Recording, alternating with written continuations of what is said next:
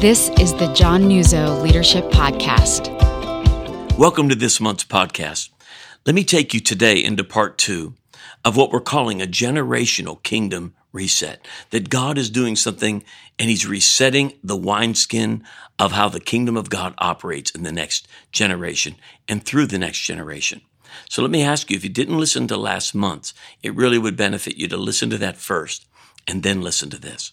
But let me just take a few moments and bring you up to date. We talked about last month about how incredibly important it was for generational leaders 55 and older, like people like me, I'm 60 years old, of some of the things that we must embrace in order to serve the next generation well. Also, some of the Achilles heels. We talked about the fact that we have to decrease, that the next generation can increase, that we must provide sacrifice and resource with Him with everything we have, so that when we leave the earth, we die and leave it everything out of our hands totally empty. We talked about the Achilles heels, moving away from the presumption of leadership, laying down our presumptions, opinions, and preferences about the wineskin God builds in the next generation of leaders, and resetting our expectations of what we expect of those in their 20s and their 30s and 40s. And again, I don't have time to reiterate that. But this month I want to move us over into speaking thoughts for those who are in the up and coming generation. Those of you in your 20s and your 30s and your 40s. I want to speak to you in a way that will help you to navigate, to fully embrace everything God is wanting to pour into you through the hands of people who have already been where you want to go. The body of Christ must be recognized in order for you to thrive. Learning everything on your own is a very foolish thing to do. And I want to talk to you today about how to walk this out, how to seek God for the wineskin, if you will, to reach your generation. Now, let me take a moment, in case you're new to the podcast, what I'm saying when I say the wineskin for a new generation. The wineskin is nothing more than that which God can pour into. It is the, if you will, the methods, the manners in which you do church and you do things so that the gospel can be heard by a generation. It's given in a voice, in a venue that's understood by that generation. And every generation is given by God a new wineskin. There is a reset happening right now by the Holy Spirit in the church. And the next generation of leaders are forming a new wineskin. That's why it's so important that you listen to last month. If you're an older leader, that you understand your responsibilities with that. Let me share with you a word I received last year, 2020, from the Holy Spirit. And this was in a time of prayer. And this would be what would be coming in the next generation. How this will occur, I don't know. The manner in which, or the wineskin in which this will occur, I don't know. God's not going to give that to me. But I'm thrilled to watch it emerge in this next generation of leaders, those in their 20s, 30s, and 40s.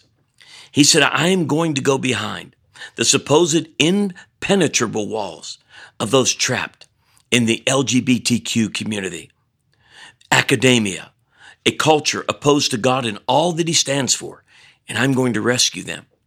And I'm going to rescue them not with a trickle or a stream coming out of those walls, but a tsunami-like flow of people that have been rescued. God is creating a wineskin in the next generation that will go into the places of such devastating brokenness in our culture, so that the very people that are trapped in those worlds can be rescued. Their eyes can be opened. And like the Apostle Paul's calling, they can be turned from darkness to light, turn from the power of Satan to the power of God, receive forgiveness of sins, and receive an inheritance among those that, listen, are sanctified, set apart to God. But this generation emerging, those of you in your 20s and 30s and 40s, there are some Achilles heels that you need to be aware of, that God has really put in my heart, I believe, to help you with. I dealt again with my generation in last month's podcast, but I want to speak to what I see as Achilles heels that you're going to have to hear God and overcome. Now remember, Achilles was he was a warrior, and you could shoot him with an arrow anywhere and you couldn't kill him unless if it went into his Achilles heel. And it means it's this place, this minor, this narrow place that if you're injured there, you die. It's the place we never expect. And there is an Achilles heel that is, I see, there's several of them, that this generation must navigate through. I would suggest that you would navigate through it with the wisdom of the generation before you, not the direction for your calling. This is very important because here's what you're going to be tempted to do, I believe, in the emerging generation, that you will be tempted to replace the wine of the gospel instead of the wineskin. Let me say that again. The temptation I see emerging among young leaders is they want to exchange the truth of God for a lie. They want to change what God approves of and what he doesn't. They want to change the message of the gospel, not the wineskin that holds it. So let me say it again. There is a temptation emerging right now, and I see many, not only young leaders, I see some older leaders succumbing to it.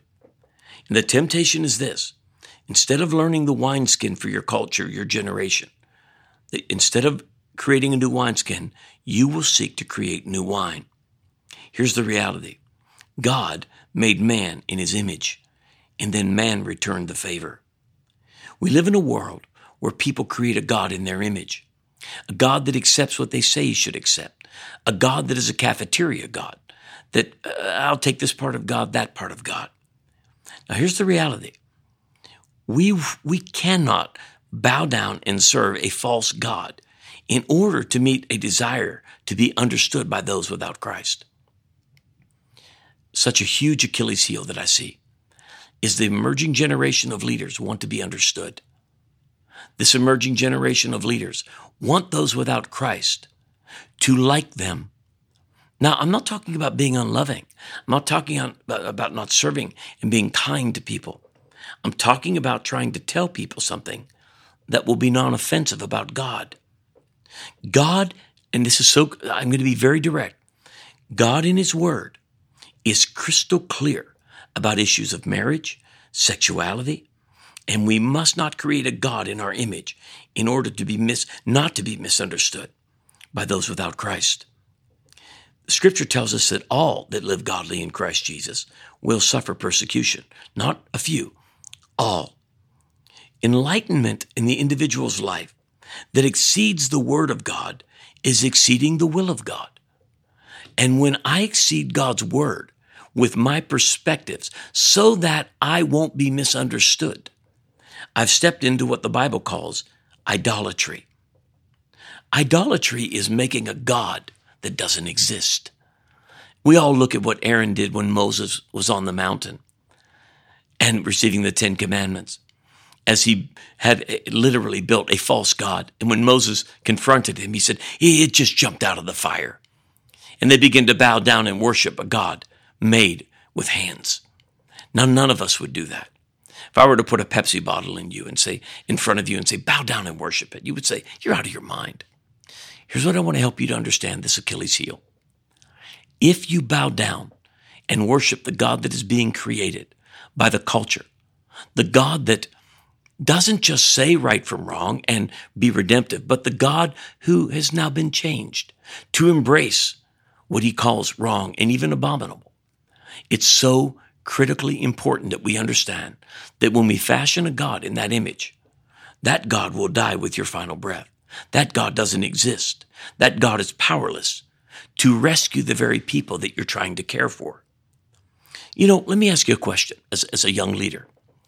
If somebody came to your church and said to you, look, I'm married, but my wife and I don't get along real well, so I have a girlfriend. But we really love each other because, love is all that matters. But I love her a lot, but I love my wife too. And so when we come to church on weekends, I'm going to bring my wife and my lover.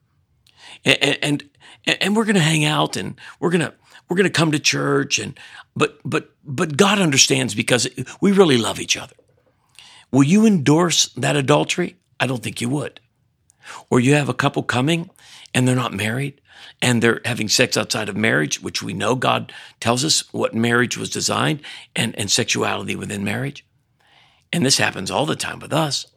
when we meet with young couples and we say, hey, are you guys living together? Oh, yeah. They don't even have the first idea. No, we don't command them to get married. We want them to grow and understand and develop and please God. But we don't tell them, it's okay. God knows your heart. There wouldn't be a reason under the sun, I hope, that you would endorse adultery or fornication. You would say, I love you, we want to help you, we want to serve you, but that is not the way to live, and God's word commands us to live otherwise. The difference with the issues of today is that we are now being demanded by culture to not only be, if you will, tolerant, but is not even a possibility today, but we are commanded, even demanded, if you will, to fully endorse and approve of behavior that God condemns. We are being asked to accept what God said to him is unacceptable. And it isn't a matter of right and wrong. It's a matter of the image of God in the earth. God made man in his image, male and female. And there's the expression of the image of God in man. And the Achilles heel I see to this generation is that they think they're going to reach those far from God with a God that doesn't exist, a God that will make them look like they are, if you will, enlightened. Enlightenment that exceeds the will of God is idolatry.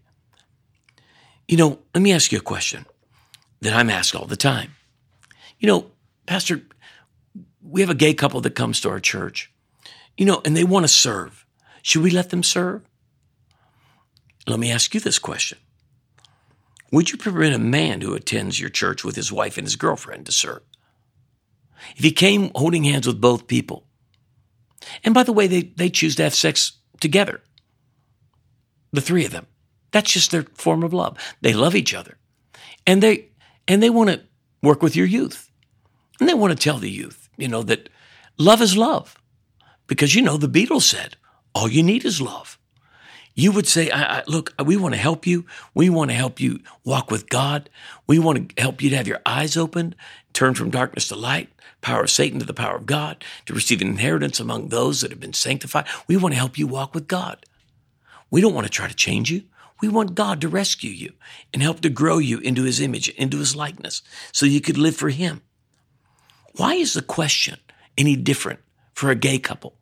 Well, people think, as a leader in the kingdom, I don't get to care what people think. I get to care for people. I should never be unkind. I should never be demeaning.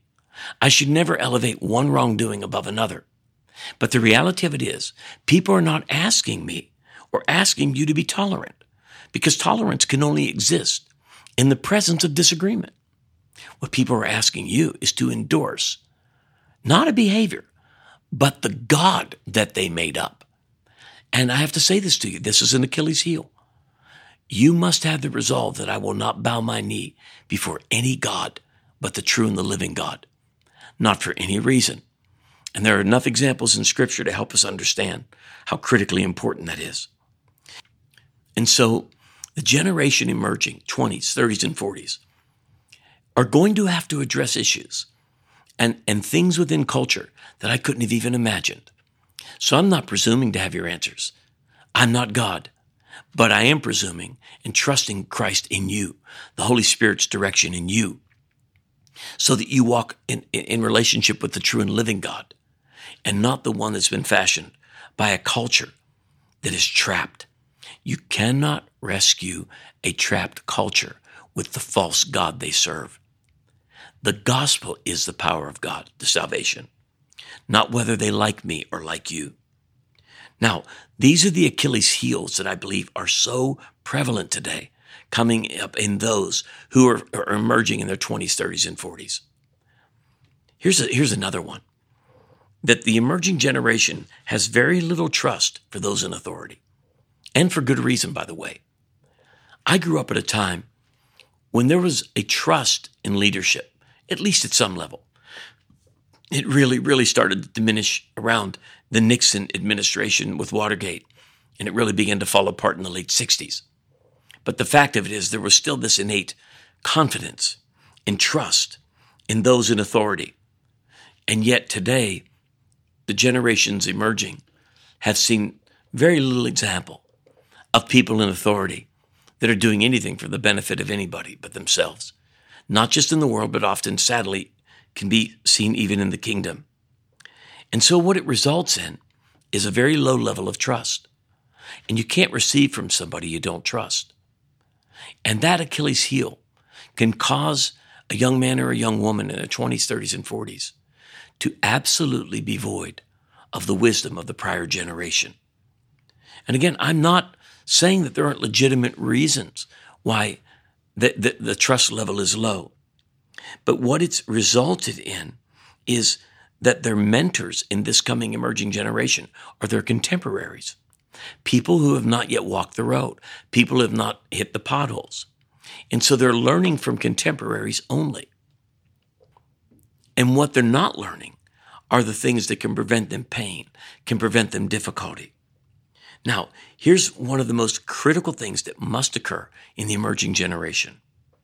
They must honor and be loyal to those that walk before them. And I'm going to define that.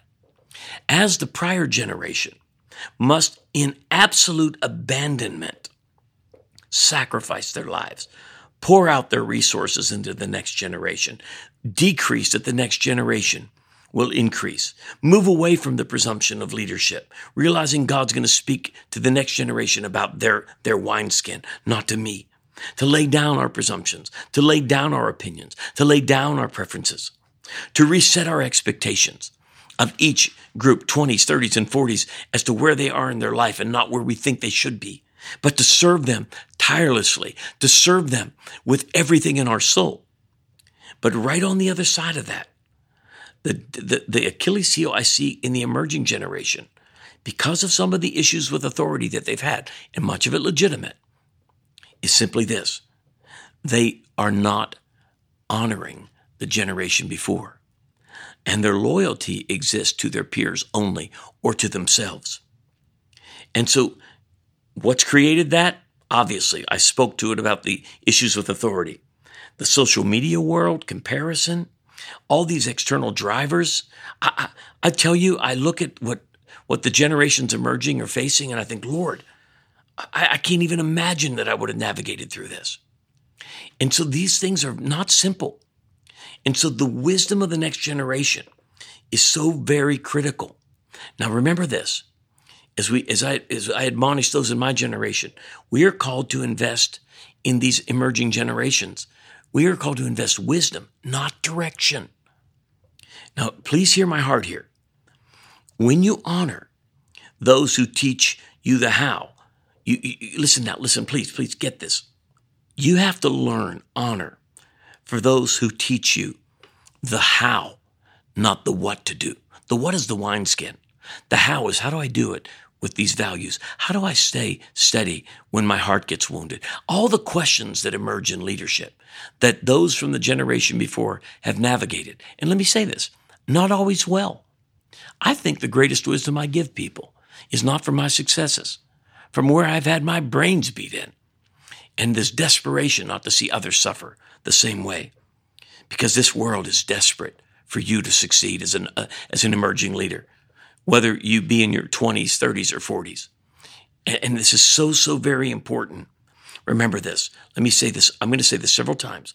Honoring does not mean getting vision and direction, but rather it means being grateful and respectful and godly in your actions, in your words toward those who have gone before you in the faith. Now, this is really important. Honoring the next generation does not mean that you get direction from them. Only God should give the emerging generation, 20s, 30s, and 40s, clear direction. God should be giving you vision. And that's why I spoke last month to the presumption of leadership. I have to move away. I can't tell the next generation what God is saying to them. God doesn't speak through surrogates. But what I can do is to honor what he says to them, to celebrate what he says to them, and to pour everything I am into the wineskin that God builds for them, and walk in humility, and walk in sacrifice. And if sacrifice and meets honor and loyalty, there will be such an explosion that the enemy cannot touch. It will bring the resources of the prior generation into the emerging generation. and it will prevent them from making some of the most horrific mistakes. It will cause them to get further faster in the mission of the call of their life. In many cases, it will save their marriage, prevent their children from heartaches. There's so much we can learn from those who have gone before us. And I want us to understand that there is a balance to strike as we wind down this podcast. Remember this: without sacrifice, my generation will die with our treasures. Without sacrifice, my generation is going to die with their treasures. And I'm not talking about money. Yet I think you can look at churches that are historical, that have 20 years of budget in the bank, but no ministry. The treasure of every life lived well, not perfectly, is that there is a resource of wisdom that the Bible commands us to actually do. In fact, we're commanded in Scripture for the younger men and women to learn from the older. And that's what God's called us to do. Here's the balance. I have to sacrifice for that to be done well. I don't get to tell people what to do. God leads them. I don't get to make value judgments based on wineskins. But I can always encourage the next generation. Don't move the needle on the Word of God. Don't let the enemy make you bow your knee to a false god. And let me say this as well. Whereas without sacrifice, my generation, those 55 and older, will die with their treasures. Without honor, the next generation will live without our wisdom and without our experience. And both of us will suffer. But more importantly, those for whom Jesus died will suffer. Because if there's anything that matters to me, and I can speak for my wife, we long to see the next generation succeed so much more than we've ever desired it for ourselves. We want to do everything we can to pour our lives into the next generation in every imaginable way. And again, let me close by saying that's why we've created very real opportunities here at Victory to help the emerging generation. If you or someone you know fits these categories, please let us know about it. We're developing and have an internship program for those in their early 20s. And it's an internship program for those who have a calling on their life to be separated to ministry. We want to help develop them. They're not moving boxes. We are investing so that they can grow spiritually and develop and understand what that calling means. But then secondly, we have something called pastors in residence. That's for couples that are truly called to pastor, that are in their late 20s, early 30s, even their 40s, that just need to have some opportunity to learn about an 18-month window that we will pour into those people and then do everything we can to release them. And then thirdly, to help pastors in general by helping existing pastors through what we're doing, calling ARC meetups. ARC is the Association of Related Churches, pulling people together and pastors together and resourcing them. Exchange conferences, a part of the Significant Church Network, where we come and we pour our lives and resources and understanding into pastors and leaders. And then in some cases, we'll be mentoring even on a very individual basis, certain leaders. These are the things that are available right now here at Victory. We want to help church planters in the Northeast. They don't have to be under our auspices. They don't have to be under our direction. Even the pastors and residents, they don't have to start churches connected to us. We just want to help them. We want to help them get connected to groups like ARC. We want to help fund it. We want to help pay for their church plant. We want to connect them to other people who want to help pay for it. Because this world, the church is the only hope of the world. And God is wanting to raise up church planters. And our call is to help that happen in the Northeast. It's so very important that every one of us take these next steps. Would you please help me? If you or someone you know fits the category of either an intern or a pastor's in residence, or they're an existing pastor or leader that can become a part of the exchange meetings we do in the ARC meetups. We simply want to serve. We're not asking for anything. We don't want anything. We're at the season of our life where we're trying to give it all away. So you can contact us, and our email address is exchange@lifeatvictory.com. Exchange is spelled exchange XCHANGE, exchange@lifeatvictory.com. We'll get right back to you. You can go to our website, lifeatvictory.com. Click on Impact, scroll down, and you'll see the details that you can find of our Pastors in Residency and our internship program. I'm praying for all of our generations, and I'm praying that all of us yield fully to the call of God so that we can seek and save the lost and see an outpouring of God and more people come to Christ than at any time in my lifetime. I believe that's what the Holy Spirit is doing right now. So thank you for taking the time. And I'm praying that both the emerging generation and my generation and those older than me, that we come together with sacrifice and honor, and an explosion happens to the glory of God. God bless you, and thanks for taking the time to listen to this month's podcast. Thanks again for tuning in to the John Nuzzo Leadership Podcast. If you enjoyed this episode, we'd love for you to rate, review, and share this podcast on iTunes. It's a great way to get the word out and to help others grow as leaders. We'll see you back here next time for another episode of the John Nuzzo Leadership Podcast.